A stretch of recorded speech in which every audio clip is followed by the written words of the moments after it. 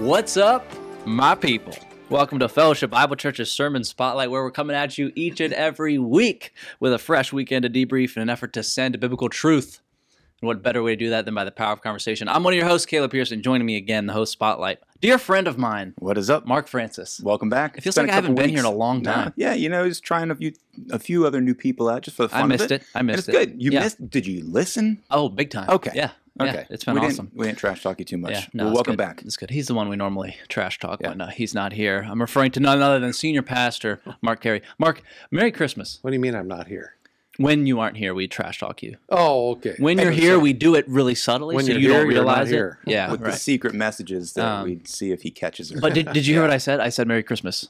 Yep. And to Am you I the too. first to wish you a Merry Christmas Yes. this Christmas season so far?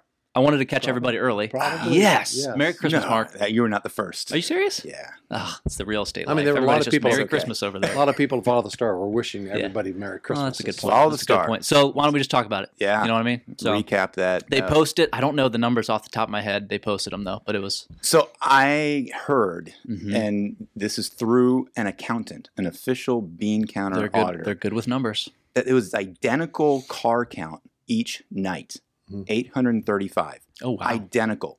And he Interesting. says, I am not fudging it. And, sometimes if you do head Did we counts- have somebody No, counting car cars? counts. Just Yeah. like car? Oh, wow. car count Yeah. and head count. Yeah. So that okay. that's amazing, guys. So that's a lot of cars that filtered through there. Yeah, and that's really cool. Well done. The number of people, over 5,000 Yeah. people.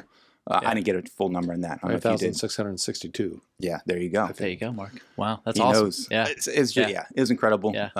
I was able to go through myself. I brought Mhm. my teenager and some of his friends. And we were able to go. They loved mocking the Roman soldiers. And they love getting- mocking you back. So Yeah, there you go. absolutely. Well, that was part of it. Yeah. And they tried to go back a second time to get cookies. I said, no, we got to shut it down. yeah. Yeah. That's awesome. But no, seriously, thank you to everybody. And I know, Mark, you would probably say it even better than I can, but thank you to all the many people who volunteered, who served, who gave their time before and during and after, the setup, the cleanup. I mean, you name it. It's a huge, big deal. Yeah. And I know they don't want to be pointed out, but, Scott and Karen Santmeyer and Tim and Angela May and Jim and Paletta Falabella. I mean, Mhm. Yeah. you talk about real servants for the church Mhm. that make these things happen. And they're hundreds of people in the teams. Yeah. But it's more than just the volunteers and the stories of the people who served. It's about the people who went through the lines And we're and getting who were stories exposed to coming the in, gospel. yeah. And that's what it's all about. And we're already seeing stories come through. If you have stories, please submit them to us here in the podcast channel, the church, the email. Just find a way to get us the story of impact that was made to the community through putting on Follow the Star, because Mhm. that's encouraging. We want to continue to share the gospel through the follow-up of what happened after Follow the Star. Yeah. Follow the car, man. Crazy we've been here 2 years in a row already doing that. Did you say follow the car? Yeah. Okay. Yeah, Smart. Yeah. Guys, let's jump into a Sunday in review. Talking about God's glory coming. Mark Francis, I'll come your way first, and we'll bounce this thing back and forth. Man, I know, Mark, we typically ask you, what did you leave on the cutting room floor? And this is the kind of sermon that, man, you can go so many different directions of speaking to God's glory.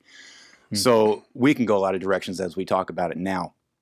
I'm a fan because it just puts a little bit of flesh on this ambiguous, ethereal God that, and when it all comes down to John 1:14, who put on flesh and dwelt among us, and we saw his glory.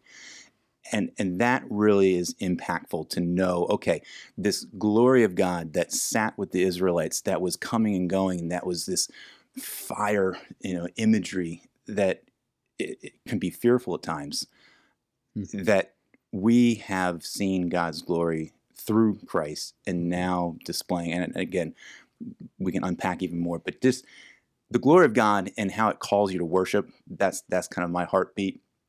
And seeing and unpacking the stories of Moses, and you go through other people in the course of biblical stories of how they reacted to impacting and seeing God's glory, falling on their face, coming to a point of worship, and recognizing that, yes, this is the one true God.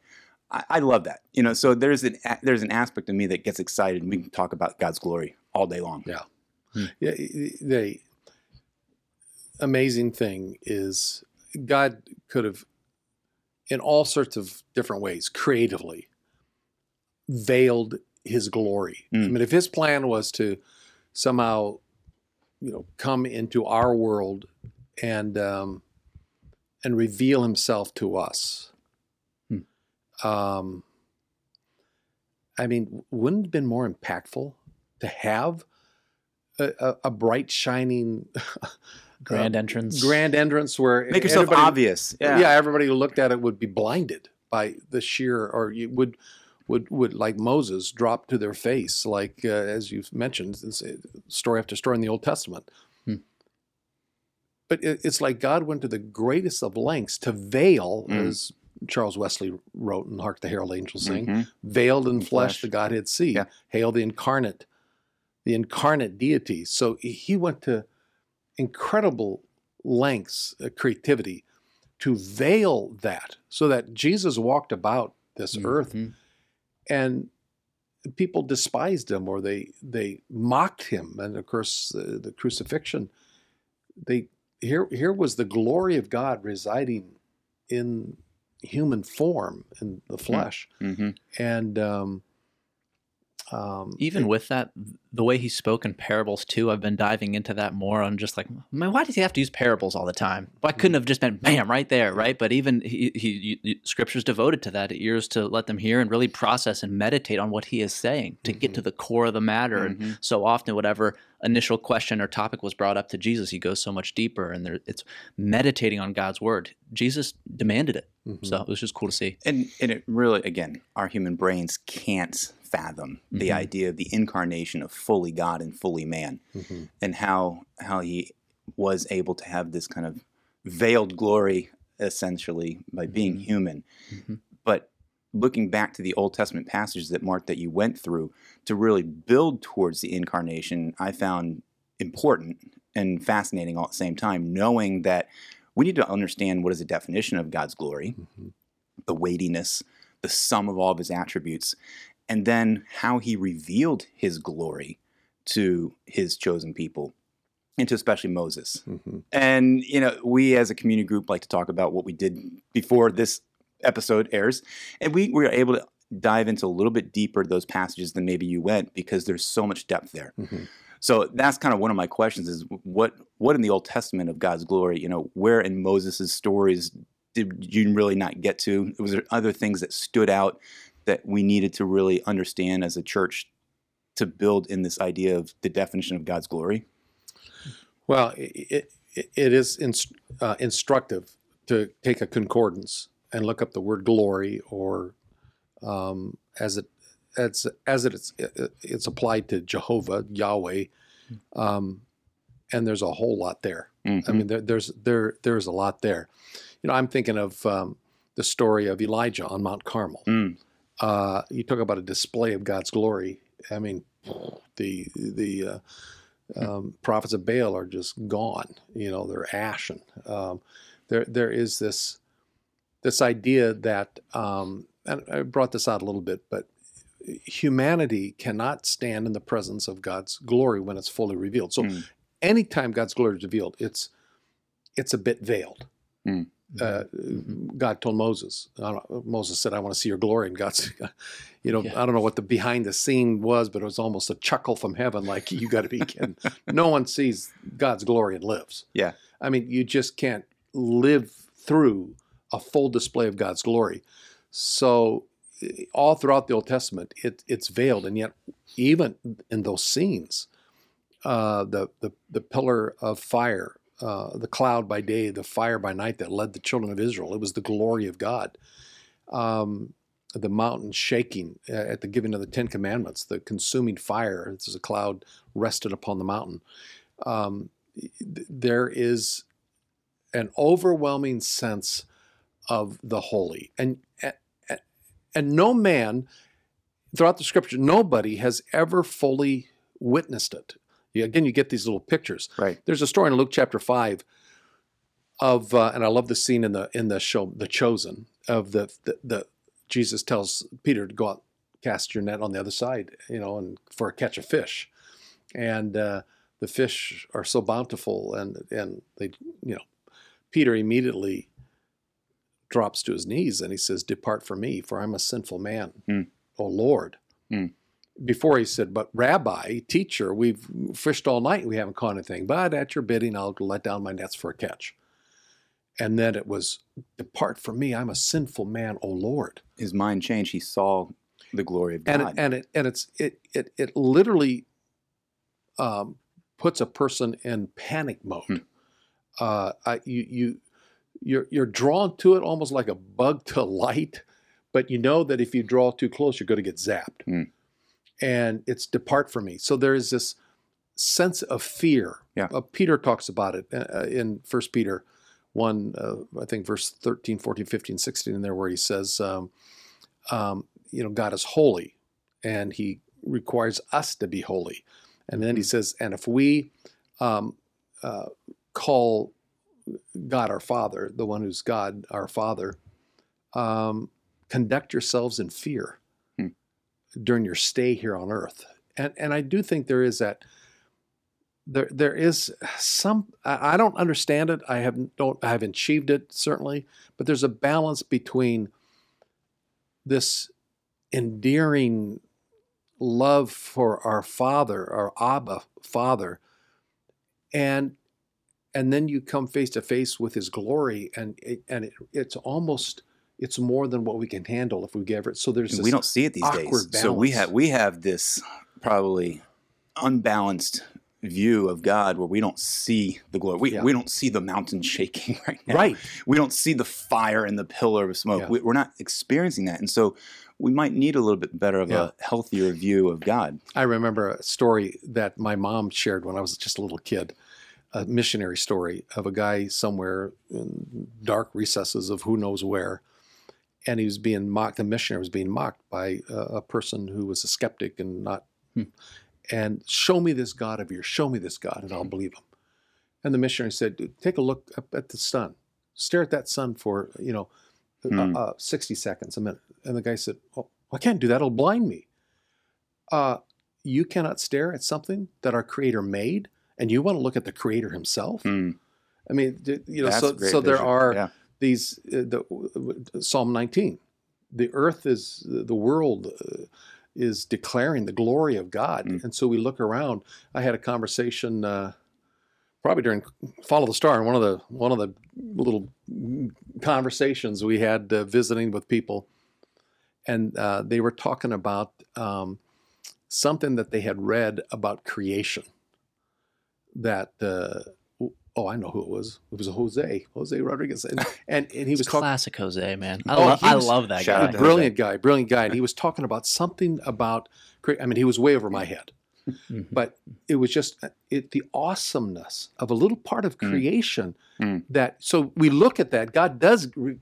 We see a little bit of that glory, but if we saw much more of it, we would be consumed. And what heaven's going to be like, I don't understand that. But and that's where, analogies that you didn't pull out, Isaiah in a vision had to fall down and say, "I'm unclean." John in a vision as well for Revelation has the same response. The one that you did read, though, of 2 Chronicles, I found fascinating. It was kind of a light bulb moment for me of how Solomon was finished praying and fire came down from heaven. I'll skip ahead, and all the sons of Israel, seeing the fire and the glory of the Lord upon their house, bowed down on the pavement. I mean, they hit the ground hard. But what did they say? They worshiped and gave praise to the Lord, saying, "Truly He is good. Truly His loving kindness is everlasting." That is not expected for me when I'm falling on my face. It's that fear and trembling that we're talking about. But that is fascinating. That's not how they saw the glory of God. And they had that dichotomy that you're talking about of the fear, and they recognize His goodness. As Moses, and that Moses, when he says, "Show me your glory," in Exodus 33:18, God says, "I'll put you in the backside of the rock, the cleft of the rock, I'll pass by." And as he passes by, as the glory of God is passing by, what is being announced? Right. The Lord, the God who's compassionate, slow to anger, abounding in loving kindness. That's how God is saying that about Himself. That's right. Yeah. And here the nation of Israel, maybe they heard that as well, but that was their response. This loving kind God, this good God. So you've got this tension between the sheer frightening horror of the presence of the holy. Caleb's going to be preaching here in February, that passage in Mark chapter 4. What? That's an announcement. Oh, yeah. Well, Wow. maybe I should have said anything. Okay. No, that's good. Yeah, I wasn't going to say it, but And it's that story of the disciples in the boat and the storm, and Jesus calms the storm. And it says, and they were very much afraid. Well, they weren't, the person in the boat who'd been sleeping 5 minutes before was no mere mortal. And so anytime we encounter the living God, I think there's always going to be this tension between this compassionate, loving, and we're drawn to him. If I be lifted up, Jesus said, I'll draw people to myself. It's the old Lion, the Witch, and the Wardrobe. Is Aslan safe? or good. Or who's is saying he? about Is he? He's a lion. Is he safe? No. Who said anything about being safe? But he's good. He's the king. I tell you this. Yeah. Well, and that spiritual tension is real, but I think when we have a poor understanding of one or the other, it's where we see that problem manifest in the local church. Either, but I'm rooted in Christ, so me and God are good regardless of what I do or how I think, and then there can be a lack of reverence, right. or we don't graduate into the freedom in Christ, so we can say things like abounding in love, Yeah. and God's a bully, but there is a tension. That's So, exactly right. yeah. Very good. Yeah, that is really true. And that's where systematic teaching of the scriptures has to come in, and we have to disciple people. Paul's prayer in Ephesians chapter 1 to the Ephesian church, it was that they might know, who God is, and enter into a epignosis, a full knowledge of who God is. But he talks about the power, but also the grace of God. That John chapter 1 passage, Jesus was the glory of God, and he was full of grace and truth. Yeah. Both. There's this balance. So there's a lot that could be said. I did want to bring out too that, and I didn't in the sermon, but in that Ezekiel passage, as the glory is departing, I really do think it's one of the saddest series of passages. It just, God's glory is departing, and it's very deliberate. It goes up from the Holy of Holies to the threshold, to the gate of the holy place, and then to the gate of the city, and then it's gone. In Ezekiel 43, at the end of Ezekiel, Ezekiel writes that in this vision, then he led me to the gate facing toward the east, the eastern gate. And behold, the glory of God of Israel was coming from the way of the east. And his voice was like the sound of many waters, and the earth shone with his glory. And it was like the appearance of the vision which I saw, like the vision which I saw when he came to destroy the city. And the visions were the visions which I saw at the river Kibar. And I fell on my face, and the glory of the Lord came into the house by way of the gate facing the east. And the Spirit lifted me up and brought me into the inner court. Behold, the glory of the Lord fill the house. So here at the end of Ezekiel is this reminder that glory is going to return. Back. Yeah. I had quoted Habakkuk 2:14 that the whole earth will be filled with the glory of the Lord, the knowledge of the glory of the God, like the waters cover the sea. But Ezekiel records that and gives us a little glimpse that one day that glory is coming. That's good. And the king will come, and he'll come through the east gate of Jerusalem. If you've been to Jerusalem, that eastern gate, it's all blocked off now. Yep. But one day the king is coming, and the glory will be here, and the whole world, Paul says in Philippians chapter 2, then every knee will bow, and every tongue will confess that he is Lord.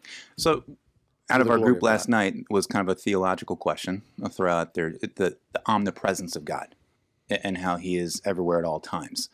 So how do you kind of reconcile this glory that comes and goes that departed, that he's still omnipresent at all times? And then even when Moses asked to see the glory of God and it passed by, it was almost personified. You have to hide my face. You look at my back. He uses human form like words.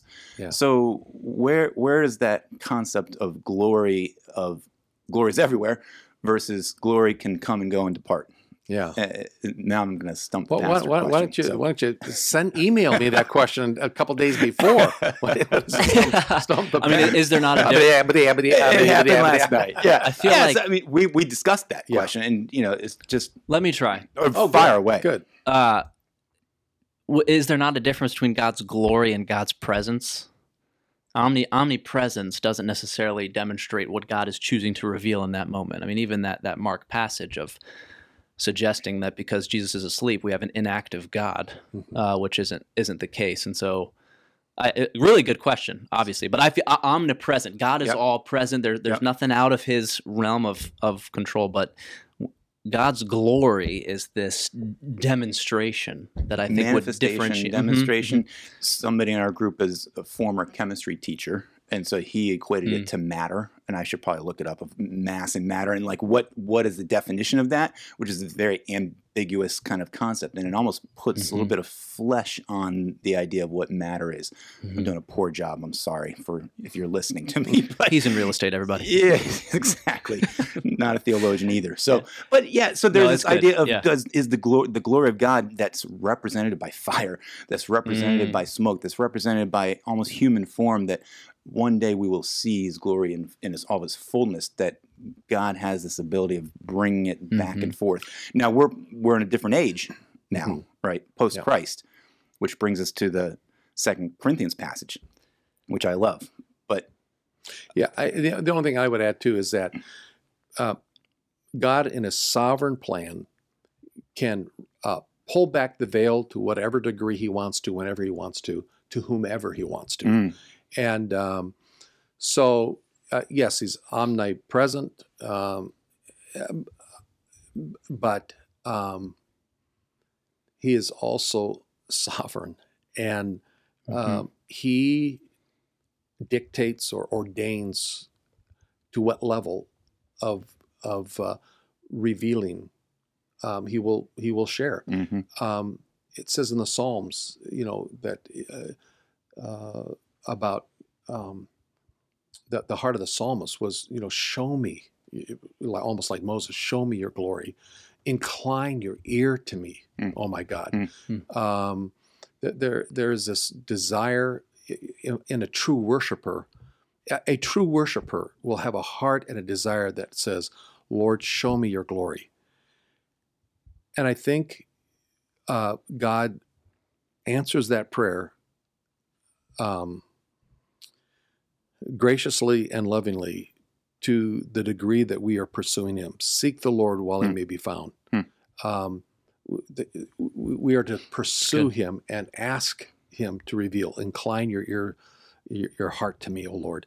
And I do think God has purposely veiled Himself and His power. This world is held in the grip of the evil one. And God is permitting that for this time. He has chosen, as we saw, 2 Corinthians 3, He's chosen His body, the church, to reveal to the degree that we know Him. We can't impart what we don't possess. And the great challenge and the great sorrow of the church today is that we do not, as A.W. Tozer said in his book, The Knowledge of the Holy, we do not know God well enough.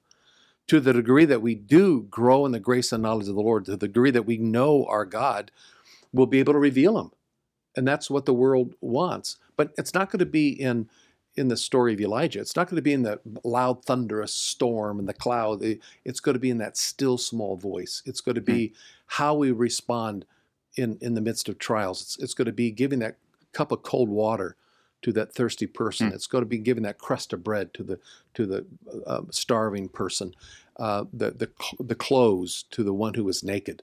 And in this way, we honor and we show the glory of God. And that's our application too, which is why I wanted to bring up the 2 Corinthians 3 passage again, because how impressive is this language to where we're just now talking about the glory of God and how it is this veiled, concealed nature. Otherwise, we'll fall to our faces and get struck dead if we experience it. No one can see Him and still live. But here we are as a mirror displaying an unveiled face. And that is that language of that we are unveiled to the world around us so we can display that glory of God and feed the hungry and help the needy. And so there's this idea that we can't see God's glory through this veil, but here we are as a mirror, we're unveiled. Mm-hmm.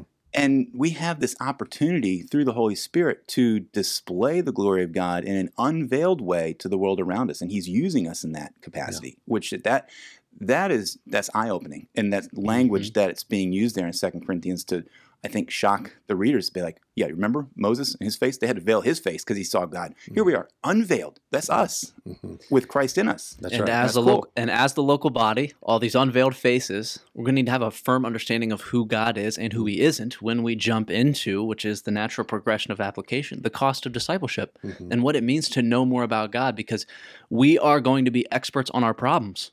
All of us, all the time. It can be so easy for me to say, you don't know what I'm going through, or this, that, or the other, and I'm I want meditating you on to be it. an expert on my problem. Yeah, there you go. You're right. Right. To the point where let's sift through this thing biblically. Everything that's happening to me is biblical. So I need to put myself in that, and all of us come together. And so we can meditate on who God is so that he is bigger than whatever we're dealing with. Yeah, where is God in this issue, whatever, and helping each other in the body of Christ celebrate, but also live out that unveiled face of glory. And Paul says in chapter 4, verse 7, so again, we have this treasure in earthen vessels, so that the surpassing greatness of the power will be of God and not from ourselves. So it's all about it's all about him. It should never be about us. And we just keep pointing people as we live it out. We're a walking a poster child for the greatness of God. So it's the story in John 9 of the blind guy healed. Hey, I don't know what happened, but all I know is once I was blind, but now I see. He did it. Why are you asking me? He's the one that's standing here. I mean, talk to him. So yeah, that there is. It's an incumbent upon us as followers of Christ to live out our life, however long God gives us, to reflect and radiate his glory to this world. That is God's plan. Not, yes, does he still do it through the revelation of creation? And does he still do it in surprising ways? The stories I hear of, in certain Muslim countries of revelations, really, of God's presence, and people are coming to faith in Christ through those things. But that should be us, the body of Christ. Christ in us, the hope of glory. Know you not that your body is the temple of the Holy Spirit? You've been bought with a price. Therefore, glorify God. Yeah. Radiate that glory out through our bodies. We're not going to know the exact mechanism by which he works. If we do, we're prone to exploit it.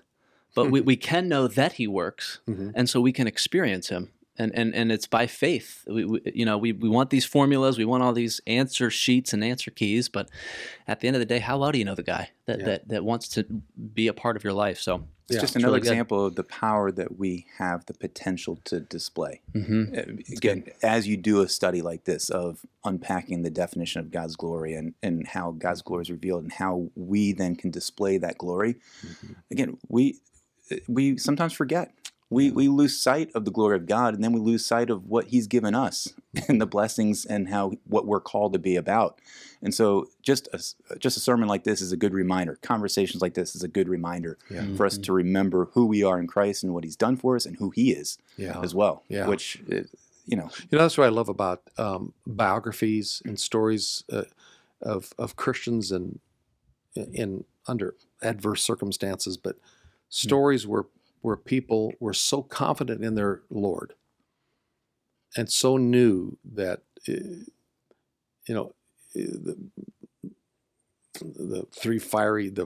men in the fiery furnace, Shadrach, Meshach, and Abednego, but if we die, we die. But, there's this very palpable and powerful display in the lives of some of the most humble, broken, and persecuted believers down through the centuries that display the power. I think of Martin Luther, who stood in that court being tried and about to lose his life. And he says, "Here I stand, I could do no other." And just the full confidence of knowing that he was a representative of truth in this world.